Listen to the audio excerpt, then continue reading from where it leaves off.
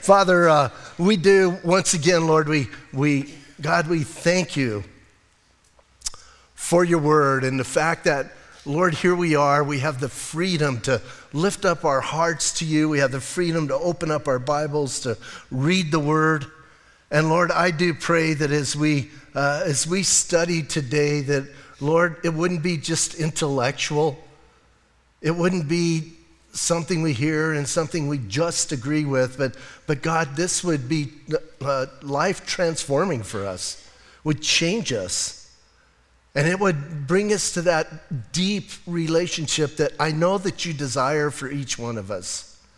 And so God, for those of us who we're doing great, we just need some encouragement, that's good. Some of us, Lord, our world's like upside down and we need something to hang on to. And I pray that those would be reached. And Lord, some of us, we've made some decisions and we're in bad places. And once again, we want your word to heal all of that. So I pray we would have ears to hear. But more importantly, God, that our hearts would be open to receive.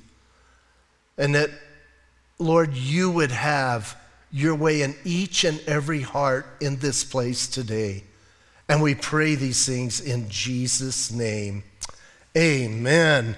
Hey, we come to a place in both of these books where I think they kind of mesh together. So we're going to try this morning to bring them together and discuss some things. But here's the interesting thing. This is also the place where most people say James and Paul disagree more than any other. And I'm praying that we can kind of bring clarity to that and understand, hey, they don't disagree.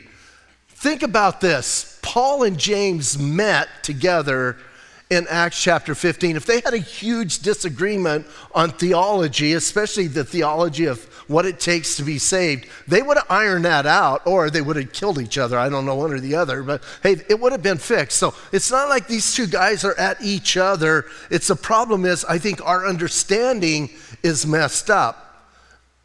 Paul is defending the gospel. He's defending justification by faith, because there are those who have come in and said you're justified by works of the law, by keeping certain things. James, on the other hand, is trying to get a church that has become very, very casual in what they're doing, and they've just been talking about faith and not acting on faith. And he's saying, what's the matter with you guys? And so James is saying, with faith also comes along evidence of that faith in your life called works. Now listen, his works aren't works of the law or works of the flesh. They're evidence, they're fruit. So we might put it this way. Paul talks about the root of faith. James talks about the fruit of faith. And so they're not disagreeing. And the reason I bring these two together is in both of these sections today, both of them are going to quote Genesis chapter 15. I love that because people go, they don't agree. Well, the two guys are quoting the same scripture, but they're using them in different contexts. So hopefully as we're done today, our faith will be strengthened.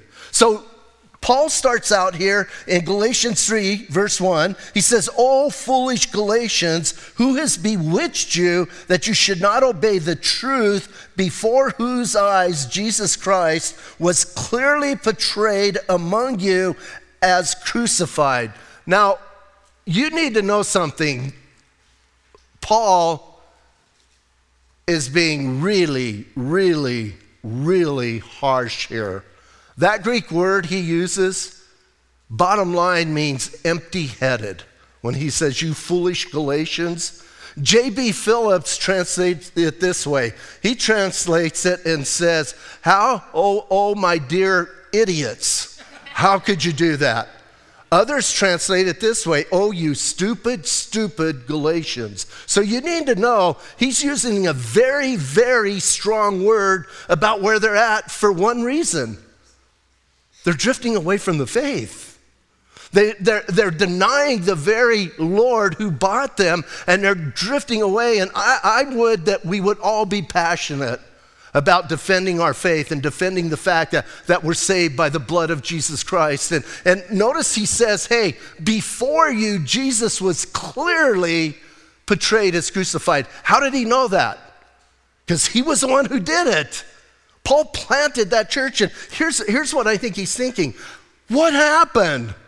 Like, I was here, and you guys, I saw you make commitments. I know what I shared with you. I know what I gave you, and now all of a sudden, you're changing? And he says, who has bewitched you? Now, I don't think he's saying, who has cast a spell on you. I think he's saying, how did you guys drift so far, so fast? What happened that you did that?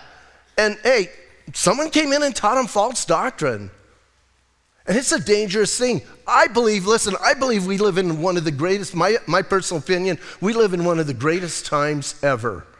I think as far as spirituality, Christianity, we've got so much access to so much teaching, and we can have it at our fingertips. It blows my mind. I've mentioned it before. I remember when I got saved and I had my pottery studio in Bisbee, I used to ship tapes for people under a certain age, or little square white things that you used to listen to. You'd put in a machine and it would talk to you. But hey, I used to ship those back and forth to Tucson in order to hear any kind of teaching. There was no Christian radio, there wasn't Christian TV in business, none of that. And so you had to do that. Now today, some of you listen to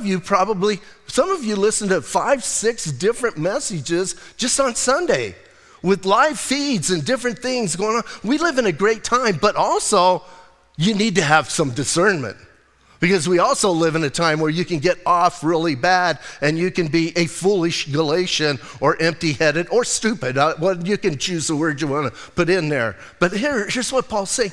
What happened? Here's what happened. Some people came in, began to teach them, began to share things with them, and they began to question their salvation.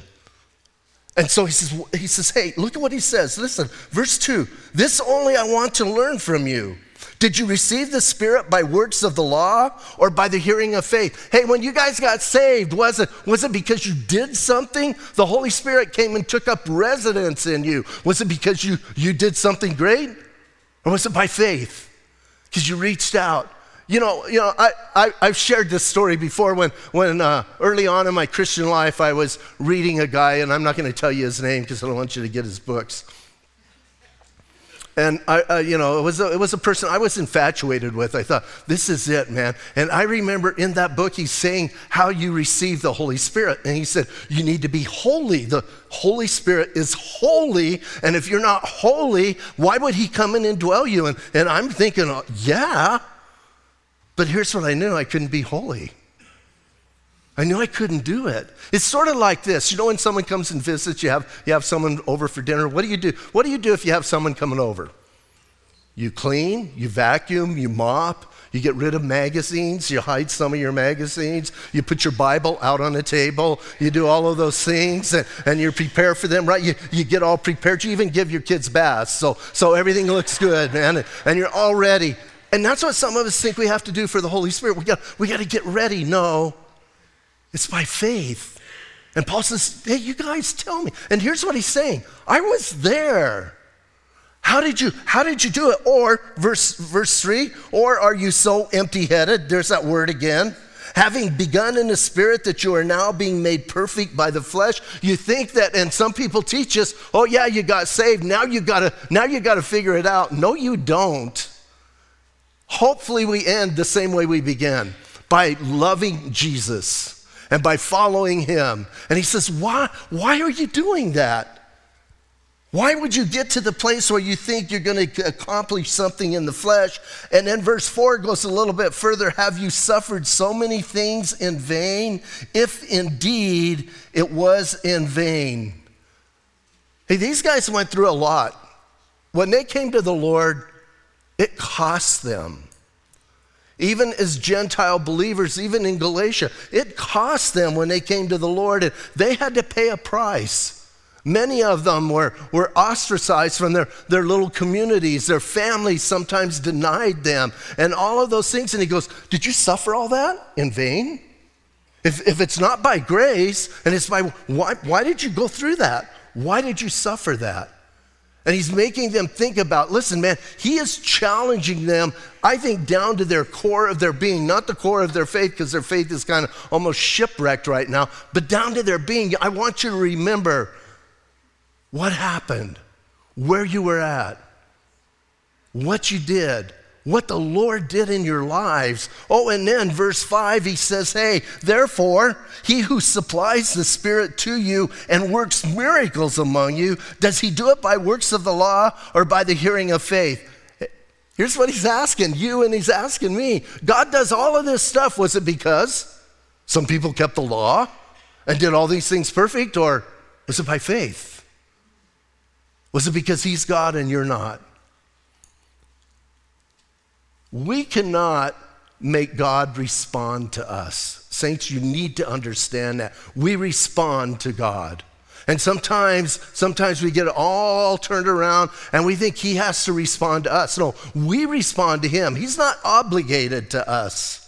We're obligated to him. So Paul's asking all of that. Now keep your finger here and flip over to James, because I want us to look at, both of them are setting up an argument to a certain place. So in James, remember, James is talking about the mature Christian and growing up as a Christian, how we do things, making sure we don't show favoritism. And James's biggest thing has been so far, I want you to walk the talk. I don't want you, what did he say? Don't just be hearers of the word, be doers of the word, right? Well, he's going to carry that on a little bit more. In verse 14, he says, what does it profit, my brethren? Now, here's what I love. Paul, when he gets uptight, he says, oh, you stupid Galatians. James is uptight, he goes, oh, my brethren. Kind of different attitudes, right? And I would kind of think James would be the harsher one, but he goes, hey, my brethren, he goes, what does it profit you, my brethren, if someone says, you might underline that, circle that, if someone says he has faith but does not have works, can that faith save him? Some of your translations might not have the word that in there. Can that faith save him? But that's what he's talking about. Here's what he's saying.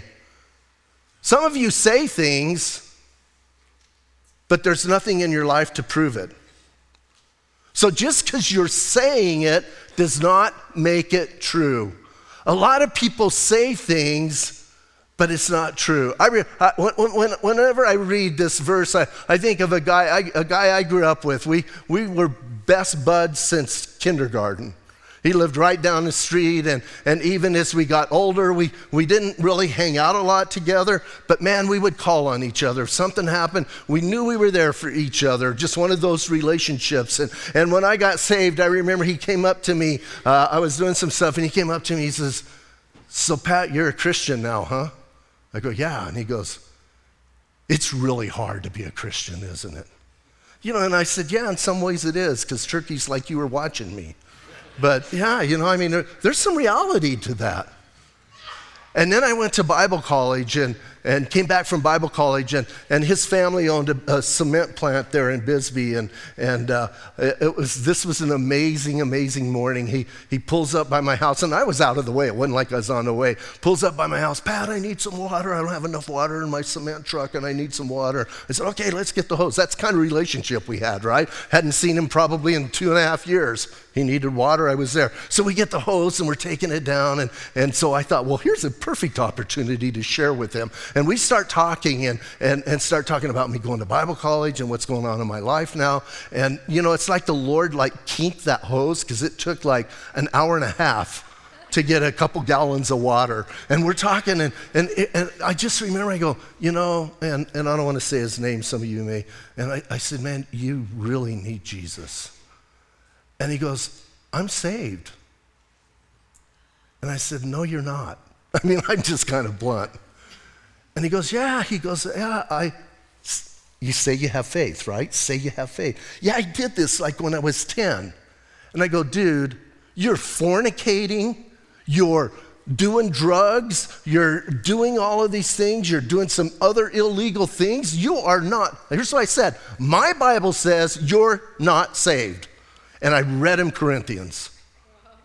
And I would like to say he got on his knees and prayed and accepted the Lord. He didn't at that point. He did start coming to a Bible study, but hey, some say, right? They say they have faith, but there's no evidence of it. And here's the question he asks. Can that faith save that person? That's what James is talking about. Remember, he's the guy who says, don't just say something, but do something. Now he's going to use an illustration, and I want us once again to understand, this is an illustration. And listen to his illustration, verse 15. If a brother or sister is naked and destitute of daily food, and one of you says, circle that word again, one of you says to them, depart in peace, be warm and filled, but you do not give them the things which are needed for the body, what does it profit? Listen carefully. James is not telling us we need to take care of every destitute person. He's giving an illustration here.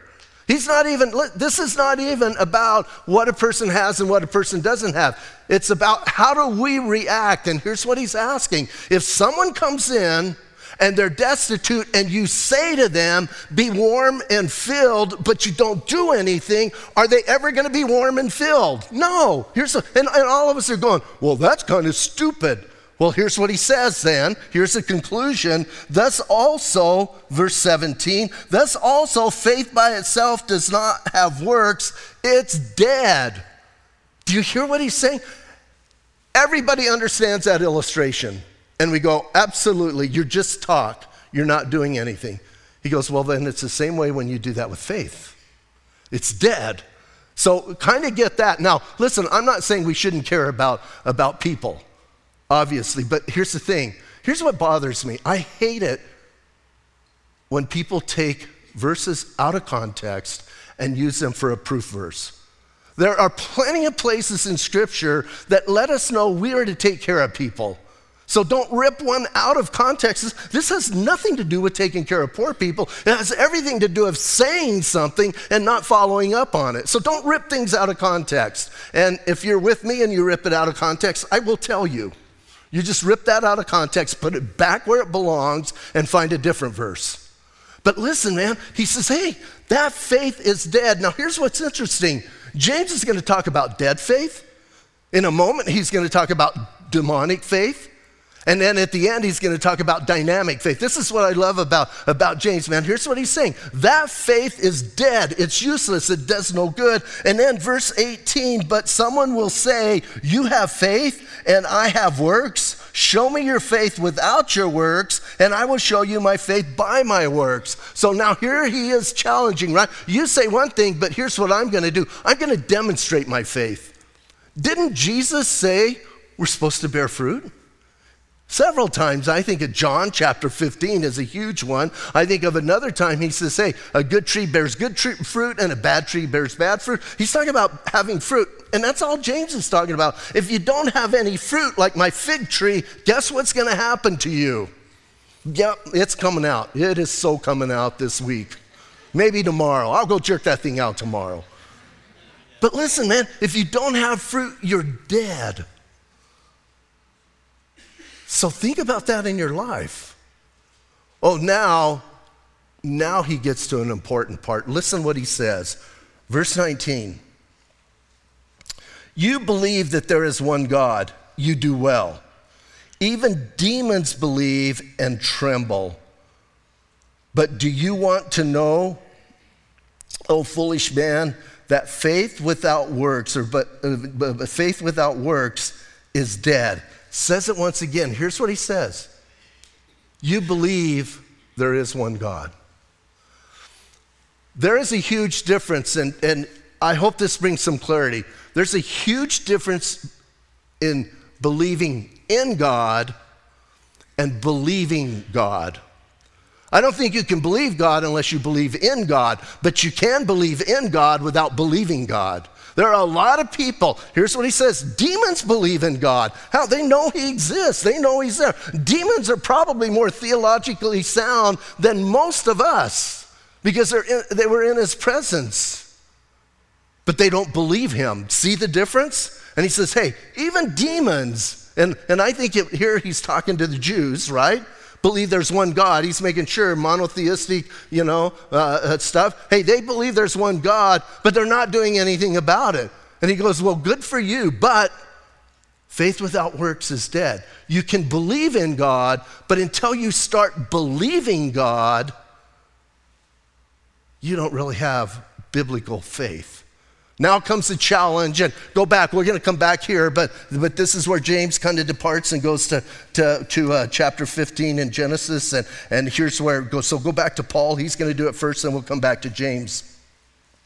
And Paul, verse 3:6, in Galatians, it says, just as Abraham believed God and it was accounted to him for righteousness, therefore know that only those who are of faith are sons of Abraham. What is he combating? He's combating the Judaizers who have come in and says, we're the true sons of Abraham.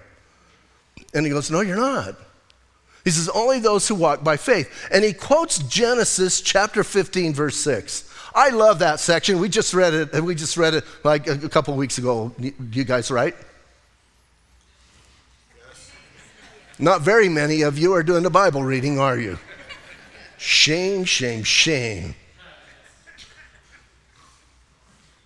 So here's the thing. If you haven't done the Bible reading, for homework today, before the games, you got to read Genesis 12 through 22. You should have been there, should have read that, but if you haven't, I'm just going to put a little load on you, and you got to read that because it's all what he's talking about. And I love chapter 15 when you get to the place where Abraham's rescued Lot and gone through all that, done the whole Melchizedek thing, and then he's like kind of pouting. Have you ever noticed you get a really big high, and then you kind of, and he's kind of pouting, and God comes to him and says, hey, I'll paraphrase the first part of chapter 15. God says, hey, what's the matter with you?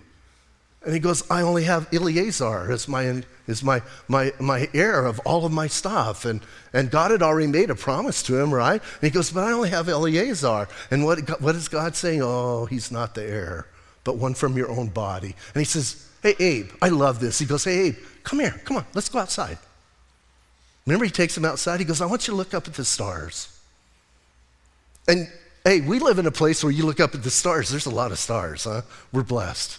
And he says, look up at those stars. Can you count those stars? No, I really can't count them. He goes, that's going to be your descendants. And then it says, and Abraham believed God, not believed in God, believed God, and it was accounted to him for righteousness. He believed, and I translate it this way. He went out and looked at those stars. Go read it for homework. Don't read it right now. Some of you have turned there, quit it. And I translate it this way. He looked at those stars and went, wow. Because in that little short space, nothing happens. Nothing really happens. There's not even any verbiage. But in his heart, he went, wow. And it says at that moment, circumcision hadn't even been given yet. That's not till chapter 17. So you need to understand at that moment, and here's what Paul's telling the Jews. Without any law, without any circumcision, without any sign, Abraham believed God, and it was credited to him as righteousness. You need to understand that, legalist. You need to get a hold of that and get it in your heart and believe that. And then he says, hey, therefore, all of those who are of faith are sons of Abraham. Do you understand that you and I are sons of Abraham? And hey, when we go to Israel, I like to challenge Jews a little bit if you get an opportunity and you're just out and walking in the community and you can just tell them, man, Abraham, I'm a son of Abraham. Then they get like a little bit freaked out because they love Abraham. So hey, here's what he's saying. That's the truth. And then verse 8, and the scripture foreseeing that God would justify the Gentiles by faith preached the gospel to Abraham beforehand, saying, in you all nations will be blessed. Now that, he said it there, and he might have even said it in chapter 22. So I'm putting it up there again. You got to read 12 through 22 if you've not done your Bible reading. If you did your Bible reading, you get a pass, and you can go home and take a nap before the game. But if you didn't, you got to get this, and you got to understand what's going on. But here's what he says, man. In you, all the nations will be blessed, not just Israel. And actually, that was a promise given in 12, 15, 17, and 22. God repeated that over and over and over to Abraham. Why? Well, it's a tough road for Abraham. And the whole time, he's trusting God. And most of us know the story. He had one kid. Listen, you have one son, and you think you're going to be the father of many nations? Do you know that he was the laughing stock of his community? Hey, what's your name? Well, it used to be Abram, but I changed it to Abraham. Why'd you change it to Abraham? Because that's a father of many nations. Why'd you pick that name? Because I'm the father of many nations. Really, how many kids do you have? One. Yeah. But he believed God, right? And then the very last part here, verse 9. So then those who are of faith are blessed with believing Abraham. Hey, here's the thing, man. We're blessed. Why? Because we're walking by faith. So here's my question to you. Today, right now, are you believing God?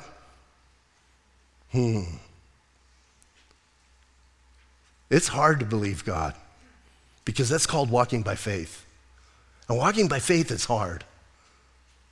I remember Chuck Smith used to say, if walking by faith was easy, we would all be doing it. It's hard. You got to step out. And I know most of you I'm talking to, I understand you're believing God for salvation, but are you believing God for all of your life? Are you going to do an Abraham thing? Oh no, that's pretty big. Well, let's go see what Abraham did. Go back to James now. Now, James uses the same thing. James cracks me up. Man, it's just like it's so good. So James, go back to James, verse 21. And here's what he says in verse 21. He says, and was not Abraham our father justified by works when he offered Isaac his son on the altar? Listen to how he takes this, I know this is further down the road, but he was what? He was justified by works? Wait a minute. Aren't you the one who just said it's by faith? Yeah, but he's not, listen carefully. He's not talking about works of the law or works of the flesh. Here's what he's saying. Abraham had evidence of his faith. We can say all kinds of things, but are you going to do it? And most of us know the story, right? You get down to chapter 22 after you have chapter 15. And remember, God walked through the animal parts. And if you don't know what I'm talking about, read chapter 15. And God made a covenant with him, made a contract, and only God was the one who had to keep it. And then you get down to chapter 22, and he has a son. He finally has a son. Yes! And God says, hey, Abe, I want you to take your son, and I want you to go to Mount Moriah, and I want you to sacrifice him. Like, are we just going to pretend, God? No, I want you to sacrifice him.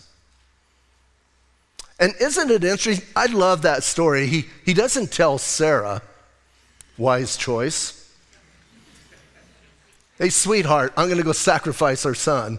He says, hey, hon, we're going to go camping, right? We're just going to take a little camping trip. It's going to be good. We'll be back in a few. And he takes off. Can you imagine if he would have told Sarah, oh, by the way, that Bible show a few years ago did not keep that accurate. Don't watch that. So he took off with his son and 2 servants. And they get to Mount Moriah, and that's my favorite scene, man. They get to Mount Moriah. He takes the wood off of the animals, puts it on Isaac's back. And he turns to his 2 guys, and here's what he says. Listen to what he says. Me and the lad, we're going to go up there, and we're going to worship. And then we will return. He knew. Here's what he knew. Now, you got to understand something, because in Hebrews chapter 11, when it talks about this, it says, he trusted God to raise the dead. Here's what Abraham knew. You talk about believing God, not believing in God, but believing God. Here's what he knew. He had one son, one chance at being the father of many nations. Now that one son, he's being asked to sacrifice. Here's what he knows. God keeps his promises. And that son is not going to die.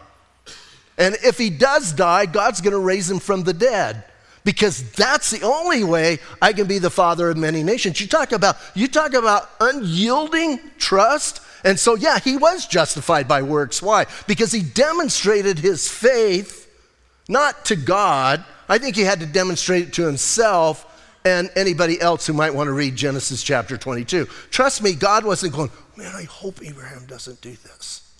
I hope we get it right. God's in control. But Abraham needed to know. He needed to know his heart. And sometimes God takes us to the brink of something, and he says, you're going to trust me? And we're going, no. We don't. And so we need to understand that. Oh, he goes further and he says, listen, he says, do you not see, verse 22, do you not see that faith was working together with his works? And by his works, his faith was made perfect. It was demonstrated that it was real, genuine faith. And verse 23, the scripture was fulfilled, which says, there it is, Abraham believed God and it was accounted to him as righteousness. He quotes that same verse. Why? Because it's true. And years later, he proves that out. And then I love this part. And he was called the friend of God. Man, I love that. I love the idea of God saying, hey, Abe, you're my friend. Like, it's one thing for us, even we sing this morning, it's one thing for us to tell God he's our friend. It's much better for him to tell us we're his friend. Like, I like people to tell me that I'm their friend. I like people to say that. Hey, you're my friend. That makes me feel good. But when God says it, whoa, right? That's a whole different level. He was called the friend of God. And then, I love it, man, James is not giving up, man. James is like a pit bull, right? And he says to them, he says, verse 24, you see then that a man is justified by works and not by faith only. And that, listen, that's his point. In Titus, you can read these for homework later on. Titus chapter 1, Titus chapter 3. And here's what Titus and Paul's saying. And by the way, Paul wrote Titus. And Paul is saying the same thing. Hey, if you're not demonstrating faith, it's empty. So you can read those on your own. I was going to read those to you, but you guys aren't listening fast enough, so you have to read them on your own. So you guys can kind of look those up. I'll leave them up for a minute. You can write them down. But because I want to get to this, look at chapter 25. Or verse 25, I'm sorry. Likewise, was not Rahab the harlot also justified by works when she received the messengers and sent them out another way? Now listen, I love this. Check out what he does. He takes this guy who's huge, right? Great social standing, wealthy guy, moral guy. I mean, Abraham, you bring up Abraham to a Jew, you bring up Abraham almost to anybody and they go, wow, what an amazing guy. What do you think of the first time you hear Rahab? Hooker, right? She was a prostitute. I remember when I was in Bangkok with Danny Turner and we wanted to find this ministry in Bangkok and you got to hear the whole thing and I got to make sure the tape doesn't break or whatever. We don't use tape. But anyway, and we went to the red light district looking for this ministry. And in the middle of all of these nasty, vulgar signs was this one sign, and here's what it said, Rahab Ministries. And you go in, and here's this lady, Patricia Green from New Zealand, and here's what she's doing. She's in the middle of the red light district, and she's doing hair. She's making these ladies up. She's doing their hair, doing their nails, making them up, and sharing Jesus with them. And she would go into some of the bars and buy time and sit and talk to them till they started kicking her out. But these ladies are coming to her beauty shop, and she's sharing Jesus. And here's a wonderful thing, man. They would give their hearts to the Lord, and she would teach them how to do hair so they would have a trade, and then they would pick up in the same place she was at. What a great thing. So when I hear Rahab, I instantly think prostitution. And so he takes this lady that's from the dregs of society, in the low part, very immoral, and he goes, hey, let's use her for an example of faith. And what did she do? Remember when the spies came? Oh, for homework again, you got to read this, Joshua chapter 2 through 6. And she took them in, and I love it, man. She takes them in, and she protects them because of this. She heard about the God of Israel. And she didn't believe in him, but she believed him. You know what I'm saying? She believed everything she heard. And remember when the spies came? I've heard, and I know what your God is going to do. How do you know that? You're a hooker. You've not been out of here. Because I heard, and I believe God. And so her life was changed radically at that moment. So then he uses her and he says, hey, here's another one who was justified. Listen, he says justified by works. Again, what is James saying when he's saying by works? Because I want to clarify that. He's not saying by works of the law. He's not saying you have to be circumcised, you have to say so many prayers, you have to do that. Nor is he saying works of the flesh. When he says works, it means that we're responding to God and we're believing God and we're acting on it. And there's some evidence in our lives, and then he ends it with this, for, verse 26, as the body without the spirit is dead, so faith without works is dead also. So let me ask you this morning, do you have dead faith? I hope not. Demonic faith? Do you believe in God, but you don't believe God? Or do you have the dynamic faith of Abraham and Rahab? Paul and James do not contradict each other. Paul and James agree with each other. They're just both teaching something different. And it's interesting that they use the same exact passage to teach their truth. So you and I, here's the thing. Paul's defending against people becoming religious and legalistic. We got to watch that in our lives. Again, I think as you walk with the Lord for a while, you begin to get certain things you do and ways you do it, and we begin to start judging people. Stop it. Oh, by the way, today, I forgot to give the disclaimer. This message is not for somebody else. It's for you. You need to decide. Don't nudge your spouse. Don't try and help them. Hey, examine yourself. And Paul tells us in 2 Corinthians, he says, hey, examine yourself to see if you're found in the faith. And he challenges us. I don't think there's anything wrong with examining ourselves. Stop and take a look. Are you religious? Do you say things but you never act on them? Do you believe in God, but you've never believed God? You've never stepped out in faith? Or are you a Abraham or, well, I don't want to call you a Rahab. That might get a little weird. Are you going to step out and you're going to do it? Are you going to walk? That's the challenge that he gives us. And both of them, I think, are giving us. James just kind of finishes up what Paul has been talking about. So that's the questions that we have to answer. So examine yourself to see if you be found in the faith. And it will strengthen you unless you fail the test. Let's stand up and pray.